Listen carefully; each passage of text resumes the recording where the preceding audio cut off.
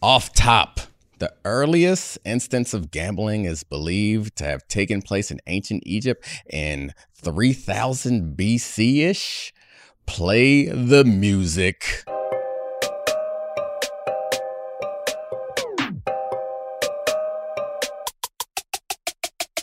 This is the Domonique Foxworth Show. What up, Charles? What's up? I mean, a lot's up. So I was all set to have a big conversation about the obligation that sports franchises and their owners have to their fans, because I've been frustrated by some of the things that have been going on this offseason. And then we get NFL suspensions because of gambling once again. So Isaiah Rodgers is the big headline right now. We don't know the names of the rest of the people. Isaiah Rodgers, cornerback for the Indianapolis Colts. He is going to be suspended for an entire season, which we saw that with Ridley. Calvin Ridley also got a full season suspension.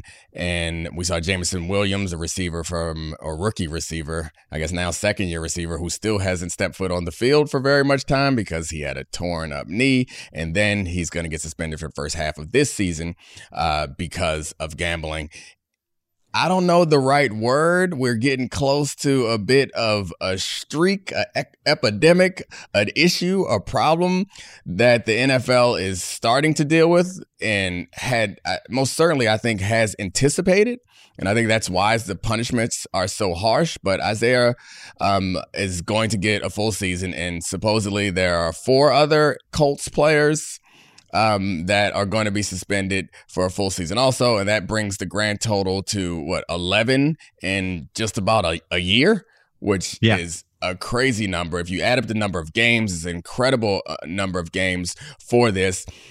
You go online and you hear you see comparisons to like other criminal activity and different things. And I don't know that I don't want to do this like comparison thing, but I do think that out of all of this, it's something that I mentioned the last time we had this conversation.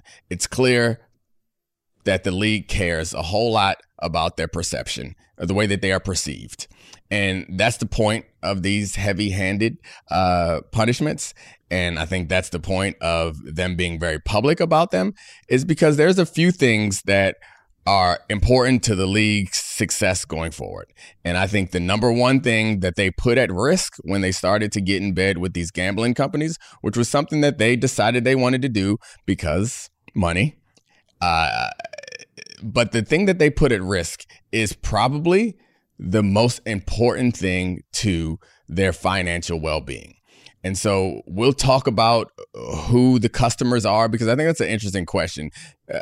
As money gets more important to these sports leagues, as they operate more and more like businesses and less like teams, the customer changes.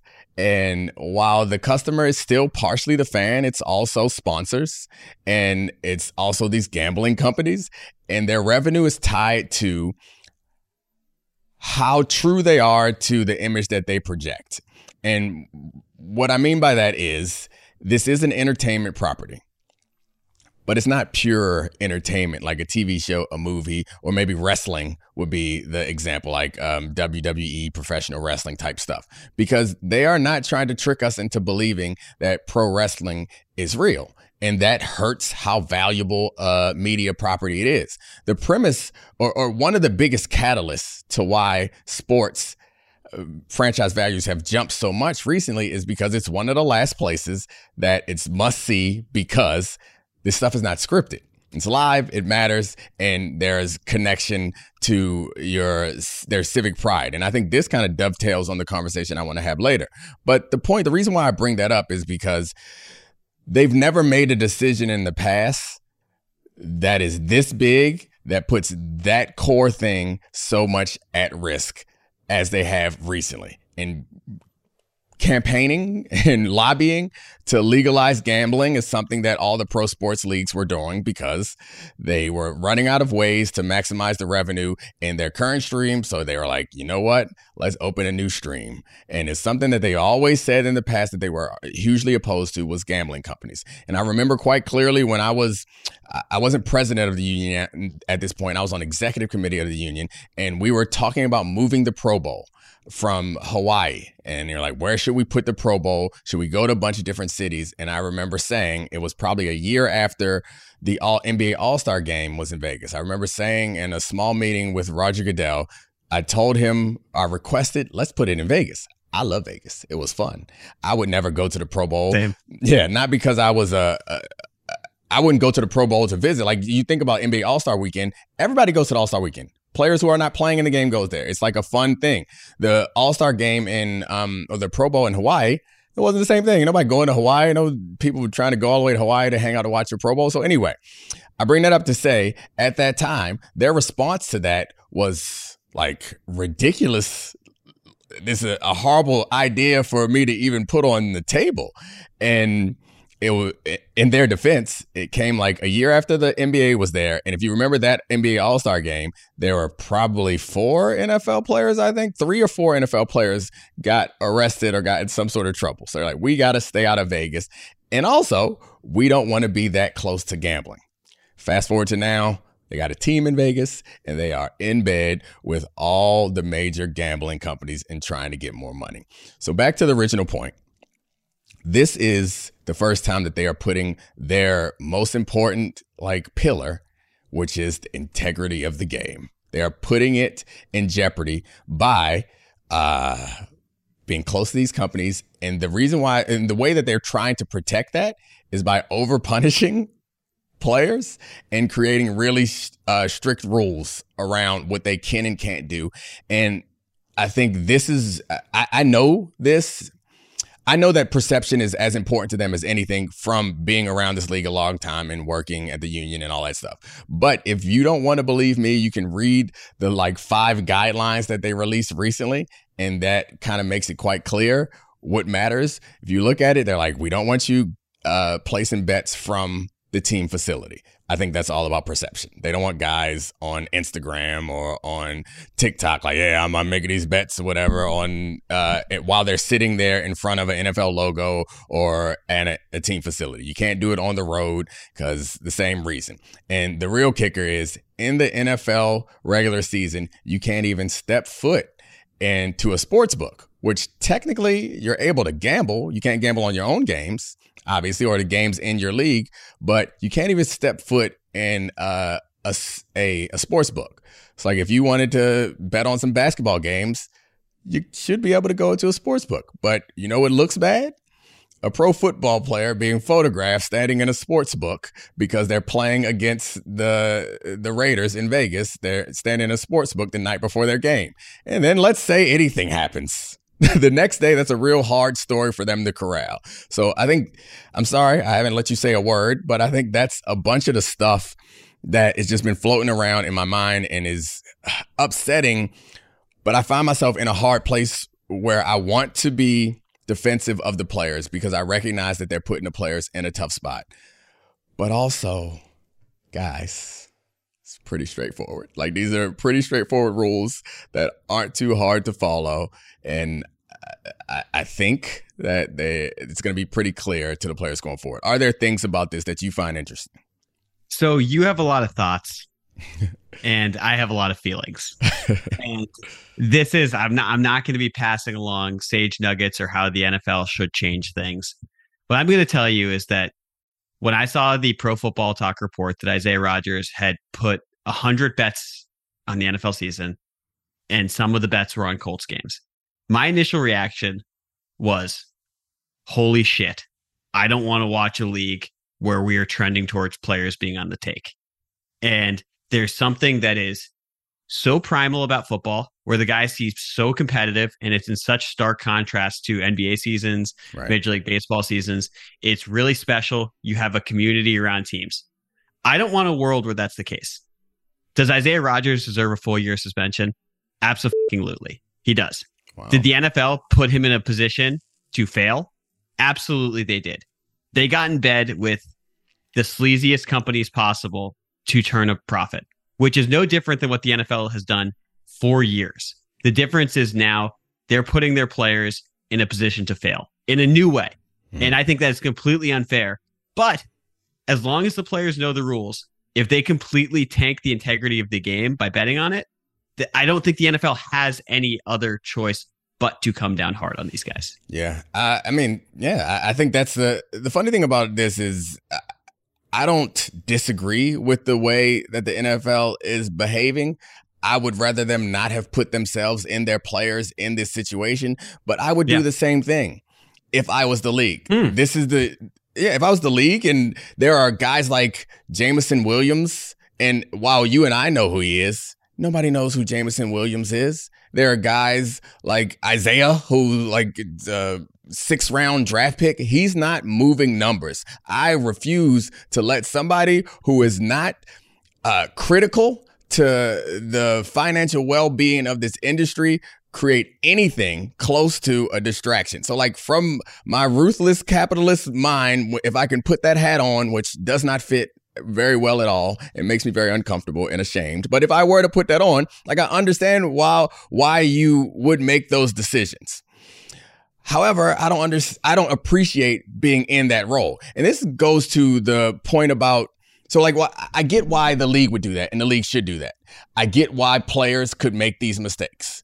I hope that all of the bets were in favor of his team because there's no conflict. Which we don't there. know. Yeah, we don't know. We should be very clear. We don't know. And you brought up you said something that sent my mind to thinking of other sports. And since my first thoughts are always football, and especially this is a football story, I find it unlikely that guys will throw football games or be on the take because these games are so valuable. You get so few and they're so painful and there's so much invested in it.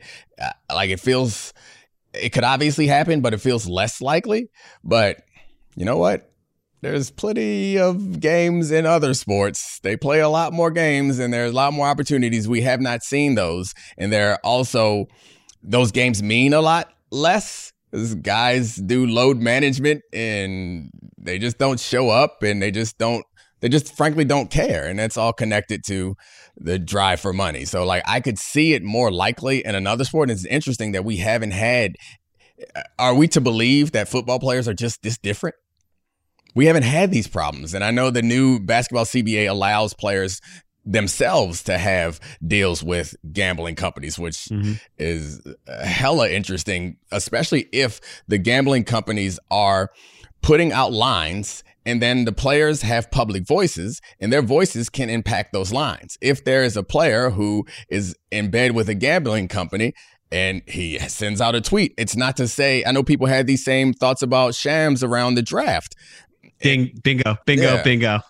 And for those who don't know, Shams Charania is a newsbreaker for the NBA, and he is, I don't know, it's one of the gambling, because I don't know which one it is, but he's with one of the gambling companies. Around the draft, there are bets on what player goes at certain places. He was sending out tweets that when Shams talks, the line is going to move. And he was sending out tweets that were impacting the way that the bets would happen while also working for this, or at least being paid by this company. And doing a draft show for FanDuel. Yeah, while doing a draft show for FanDuel. So I am not going to accuse him of anything, but I think it doesn't matter.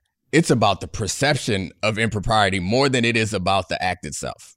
It does matter. And it does matter for the rule that is in the NFL's gambling manifesto. Don't share team inside information. Right. And that has become so embedded in how we digest sports and how we digest media from newsbreakers that it is so commonplace for leaks to happen, for these guys to break news. And those are coming from team employees or players. That is just part of the deal. And if the NFL is going to start suspending players because of that, while the newsbreakers can do this, to me, that is just completely outrageous and unfair, and also ignorant to how the media has worked for decades. Yeah, and I don't think that's a tough spot, is because I don't think that they'll actually enforce it.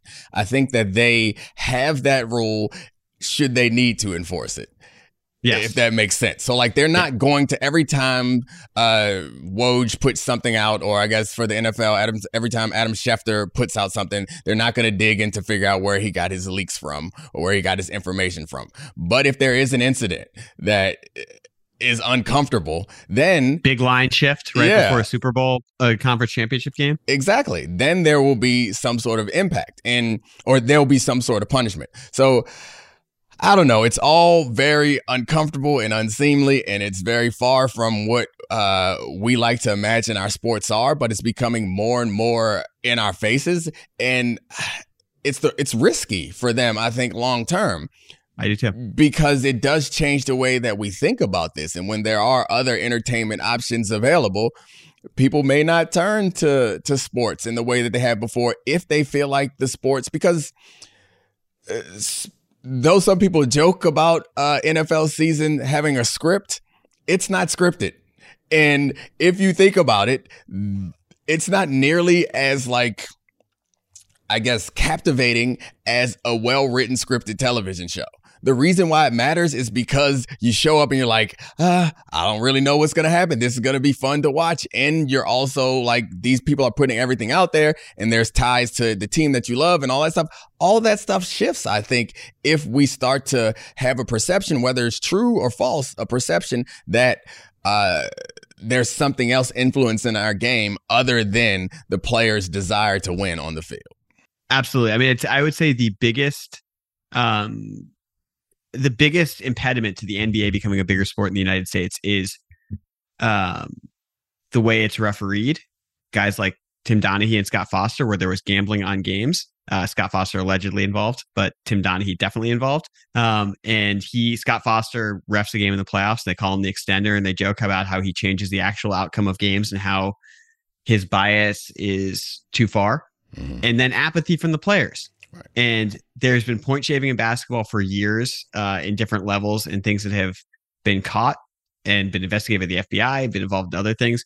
And what makes football unique is the thought of any given Sunday. It's not just that it's unscripted in the intensity. It's that the game is so complicated and there's so much parity in any team that can win that fan bases, casual fan bases, I'm not talking about like the diehards, the people who are like, talking about EPA and watching the All-22, can get genuinely invested in what is otherwise a meaningless game between two teams that are hovering around 500 because the stakes seem so significant. If the NFL loses that, it loses sort of the gladiator aspect of this, where these guys are willing to put everything on the line. I can't believe I'm going into cliches, but I swear. It's a pillar to their business. It's not an ancillary thing that is just like a garnish on this great thing. Like it is the core. It is the main course, is that significance. And so I guess we can use that to like go into the next part of the conversation, unless there was anything else on the gambling that you wanted to talk about. Like I don't know what else to say about it, because I think we're going in this direction, whether we like it or not. I don't want to be opposed to it. I certainly think that making as much money for the league is important. And I think a lot of people when I've been reading social media, a lot of people are making the point that the NFL is making all this money off these deals and then putting the players in this bad situation. But the players are also profiting off of these deals because that money goes into the money that's going into their pocket. So it's mutually beneficial. The one other thing that I would like to point out is, I made this point earlier, that I get it. If I were the commissioner, I'd be like, yeah, let's get anybody who is breaking these rules, let's get them out of the league, because they don't have the value that's worth us taking this risk. If it's LeBron in the NBA, oh yeah, we need to talk about this. I'm not letting this news out. We're going to have a conversation. We're going to figure out how, because his name is that important. But the last point I want to make is the group that needs to defend them is obviously the players' union. And they're in a tough spot because the power is not in their favor. And what happens, and I know this from personal experience, is what happens when you are looking to defend players who have done something wrong. You're looking to defend them in order to protect the rights of all the players. But what actually ends up happening is you go to defend a player who's done something wrong, and the rest of the players in the league are like, oh, what's that going to cost us? What do we have to sacrifice? How's it going to impact me to put us out here to fight for this player? And most of the players in the league are like, I ain't gonna gamble. I won't support a fight against the league to protect someone who is breaking rules that are so obvious and that could easily be avoided. But that's not the problem. The problem is you are ceding ground that at some point it's gonna cost you. But anyway, sorry, you look like you had something to say. The last thing I wanted to say is that there is actually precedent for one of the big dogs getting suspended, and that's going all the way back to the 60s. Paul Hornung, the golden boy, Heisman Trophy winner, Notre Dame's own. He was suspended for an entire season for multiple bets, and he basically had to self-flagellate and apologize and call himself a terrible person and all the mistakes he made. But unlike Pete Rose, he was allowed into the Pro Football Hall of Fame. So the NFL has always been sort of savvy about bringing players back, even if they bet on games, bet on stuff. But I don't know. I think we see a star get popped for this and actually get, public. Yeah. I mean, I don't see. I think it's ridiculous to assume, just like I think it's ridiculous to assume that this isn't happening in other sports outside of football. I think it's ridiculous to assume that it's just the lower level players doing it. Like it's gambling's fun. Like I think some people might think the big time players make so much money that they don't need to, and they're not going to get caught up in that. But I also think that like people gamble not to, or at least smart people are not gambling in order to make money. They're gambling because they think it's fun. So like I could imagine, and I've been on a lot of team planes where the star players are the ones that are just hundreds of dollars back there. It's not going to impact their life, but it's fun to play cards for money. It's more fun to do that. It makes watching sports a little bit more interesting. It's just it's human nature. As we mentioned earlier, it goes back as long as civilization has gone back. People like to bet on stuff. So you're saying Michael Jordan's not too rich to gamble? Yeah, fair point. Him and what's the lefty? Yeah, Ozempic Phil. Yeah, Ozempic Phil. Is he thin now? Oh man, he's zemped out. Oh gosh. All right, so there's so much Botox too. It's crazy. Can't move a muscle above the neck. He doesn't need them. He's a golfer. You don't need muscles to play golf. In the calves though? I have not. I don't check out calves. Dude. You're a calf guy? No. These are just legendary calves. If really? you look at Phil Mickelson's, like, I'm sure you had some like toe shorts? walking to practice, but I'm sure you had some toe walking defensive tackle who you played with, and you're like, God damn, that dude's got dinner plates for calves. No. Lefty has those. No, I never looked at anybody's calves, but calves, big calves. You're lying. I mean, you're lying. Big calves. You never noticed? No, big calves is not something that translates to like no, not at all useful athleticism. So like. All genetic too. Yeah. Big butts. Oh man. Yeah. If I see somebody. You got a dumper, you can scoot. Oh yeah. If I see somebody, a receiver, in college, see a receiver with a big butt, like, oh, all right, here we go. This is the go route guy. But I mean, ain't nobody care about their calves. I don't give a damn about nobody's calves.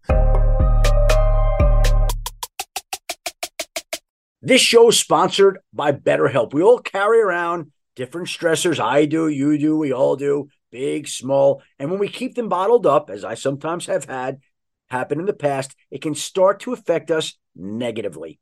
Therapy is a safe space to get things off your chest and to figure out how to work through whatever's weighing you down. It's helpful for learning positive coping skills and how to set boundaries. It empowers you to be the best version of yourself. It isn't just for those who have experienced major trauma. If you're thinking of starting therapy, give BetterHelp a try. It's entirely online, designed to be convenient, flexible, and suited to your schedule. Just fill out a brief questionnaire to get matched with a licensed therapist and switch therapists anytime for no additional charge. Get it off your chest with BetterHelp. Visit BetterHelp.com/DF today to get 10% off your first month. That's BetterHelp, HELP.com/DF. Now, let's talk about the play of the week. The pressure to follow up Hypnotic and Cognac weighing heavy on the team. Hypnotic was in the cup, blue, and ready for the play. And boom, Añejo Tequila came in with a smooth assist to Hypnotic's tropical fruit finish. Shaken, strained, poured. It was green and good. The playmaking splash shifted the tempo. Another great cocktail from the Hypnotic team. Every season is Hypnotic and Tequila season. Hypnotic Liqueur. Barnstown, Kentucky, 17% alcohol by volume. Hypnotic reminds you to think wisely, drink wisely. Hi, it's Mike Greenberg letting you know ESPN Bet is ready to take you through all the biggest sports moments this spring. The official sportsbook of ESPN has exclusive offers and markets from Scott Van Pelt, Stephen A. Smith, and me, plus many more. From the playoff intensity to finally getting out to the ballpark, there's no better time for sports fans. Sign up today. New users get a bet reset up to $1,000 in bonus bets if your first bet doesn't win. Download ESPN Bet today. What a play. Must be 21 plus and present in select states. Gambling problem? Call 1-800-GAMBLER. Terms and conditions apply. See app for details. We all know breakfast is an important part of your day, but sometimes when you're traveling for business, you end up staying at a hotel that doesn't offer any. You know what happens? You grab a cup of coffee and skip the meal entirely. We've all been there. But if you book a room at La Quinta by Wyndham, you can enjoy their free Bright Side breakfast featuring delicious baked goods, fruit, eggs, yogurt, and waffles. And really, who doesn't want to start their day with a fresh, hot waffle? Tonight, La Quinta, tomorrow you shine. Book direct at lq.com. So this is about money. And I feel like this is something that comes up a lot, is the impact of money on the game. And I try to be level-headed when I talk about it because I like money too.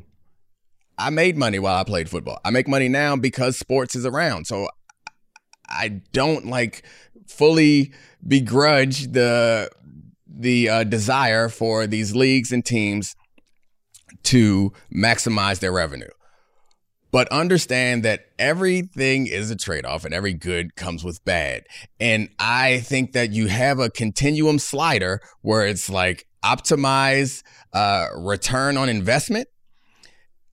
And it feels like it's gone a little too far into the optimized return on investment. And I guess on the other end of that continuum is be the paternalistic civil institution that you profess to be. And this, to me, is the problem with a lot of teams now. And it's not just the way they treat the players. I think often we talk about, or at least I force us to talk about how teams are not treating players fairly.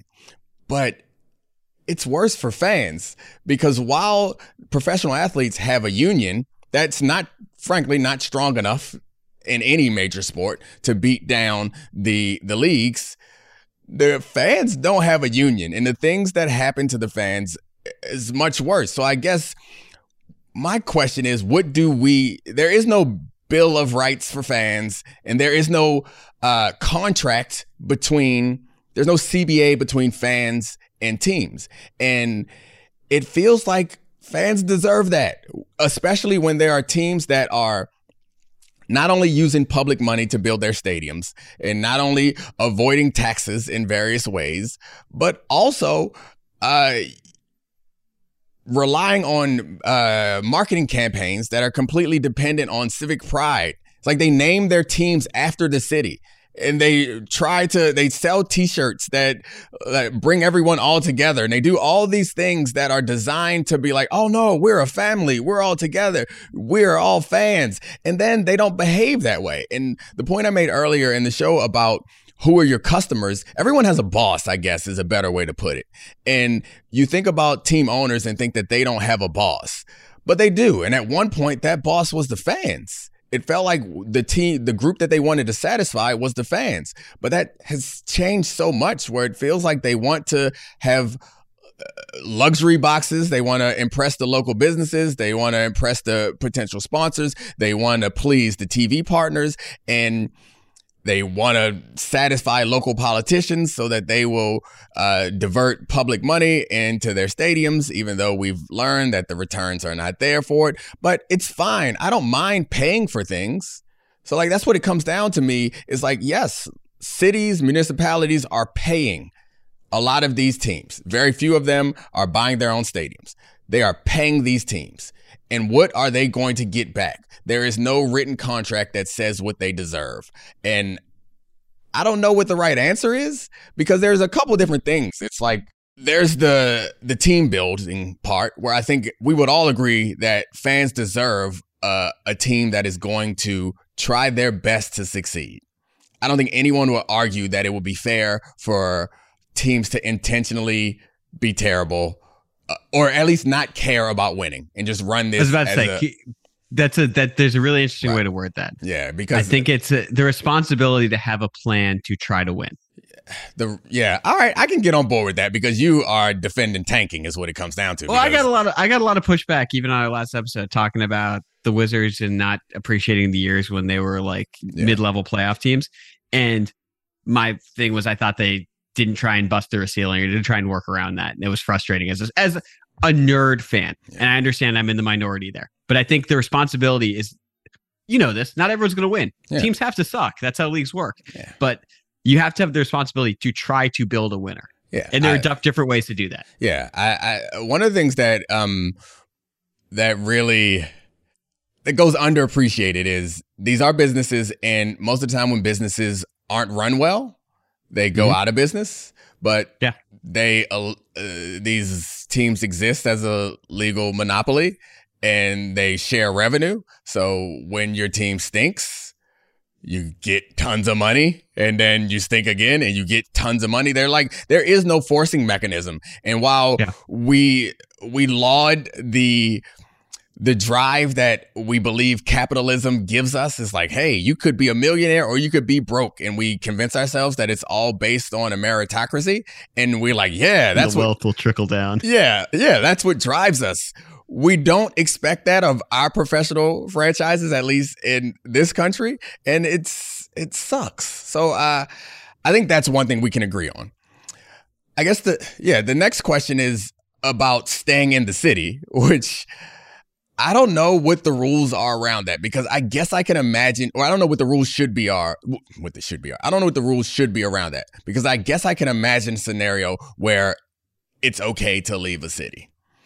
I haven't seen one yet where, obviously if there's some sort of natural disaster or there's some reason you have to go, if the city can't support it anymore, that's fine. But it feels like there hasn't been a time in recent history where anyone has threatened to leave, or not threatened to leave, or made a plan to leave a city because the city couldn't support it. It was always used as a threat and as a weapon to leave, or they just actually left for greener pastures, which is what happened to the St. Louis Rams and also the Oakland Raiders and many other teams in the history. So I guess I don't have a strong take on it, but they need to stay. Green Bay's surviving somehow.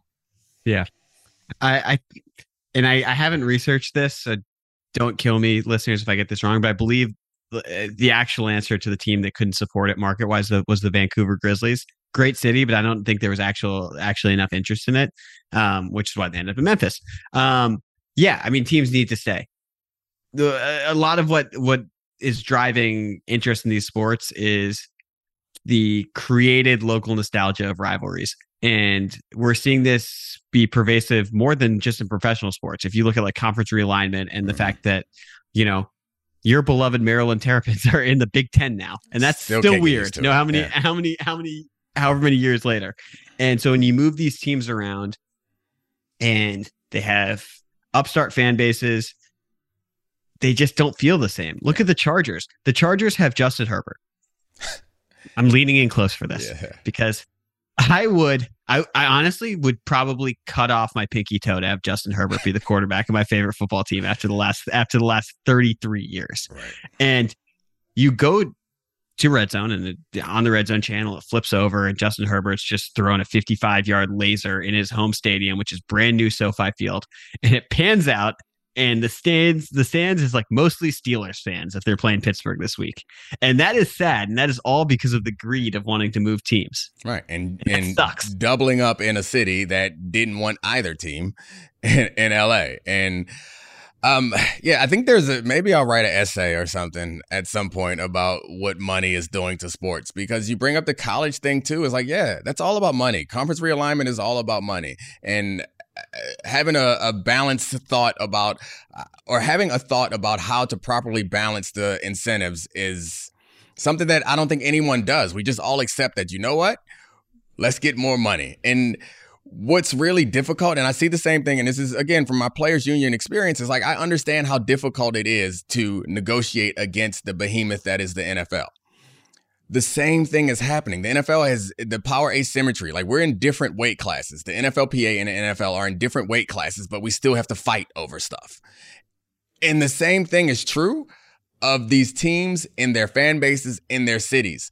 But the fan bases in the cities don't even have a mechanism to fight them. And it's a problem with our this general institution is when you can't write enough rules to protect a weaker party. And you're going to get overpowered when the other party is unwilling to comply with the unwritten rules. And that's just a thing that happens in all of society that I think we take for granted. Is we're all, whether it's conscious or not, we're all willing to follow unwritten rules. Just because there's no way that you can just write a law for everything. Oh, you can't do that, can't do that, can't do that. No, there's some things that as a culture, we're like, all right, we're not okay with that. And just the general force of society forces us to comply with common law rules. And then when someone steps out of bounds, the shame or the repercussions are so much so that no one else does this again. But we don't have that. There's no shame because most of the owners of the teams who are making these decisions hide behind Roger Goodell. They don't come out and show their face. And then they send out their mascot and their star quarterback to do some campaign about how much I love this city. And then when it's time to do something or it's time to get a new stadium built, they're like, hey, I love this city, but we might have to go check out some other location. Can I workshop a tweet for you for when you promote this episode? Okay, sure. Let me hear it. Roger Goodell and the owners tell the players, protect the shield, but really that shield's protecting them. Whoa, so deep. Whoa. That's how it's like. Note. That would be the first line of your Foxworth essay. Yeah, I said I'm high on conversation right now because writing, I don't know when I got time for that. That shit's hard. I ain't done that in a while. I'm just really tired. Yeah, I'm really tired too. I feel like I was struggling today because I just can't get my words straight. Just got off the train from New York. If anybody watched First Take or Get Up yesterday, you'll see that I have on this shirt during that because I took the train from New York, hopped off that joint, came right to the studio, and gave y'all this great content. So if I wasn't as fluid and smooth as I normally am, that's my excuse. Play through injuries, fight. I adopted a second dog today, and that's just already exhausting. Oh, so Dobby's a big brother? Yeah. What's the new dog's name? Fred and Dobby. I like that. Oh, yeah. Did you inherit the name or you named him? No. So this puppy's like 7 months old and he got surrendered back to the shelter and the shelter gave him a name and he doesn't know like any name. So he's from Fredericksburg, Virginia. So we named him Fred. Oh, what kind? Sweet boy. I assume it's a mix. He's like a houndy mix. Yeah. How's he doing? Is he assimilating just fine? He's definitely terrified, but he's doing great. Right, he's doing great. Tell Dobby to take care of him. Dobby is also always terrified. How you have two scared dogs? You guys, you don't have dogs for home protection, I guess. You got an alarm for that. Hey, I protect them. All right. Well, the shield protects them. Damn it, I that up. You had a spot. My brain's really not working. Yeah. All right. We both need to go to bed. But anyway, Charlie, thanks for doing this with me. Thank you, Christina Buswell. Thank you, Adi Khan. Thank you, Sarah Abbott. And of course, thank everyone here at Podville for letting us use this studio. And we out. This is the Domonique Foxworth Show.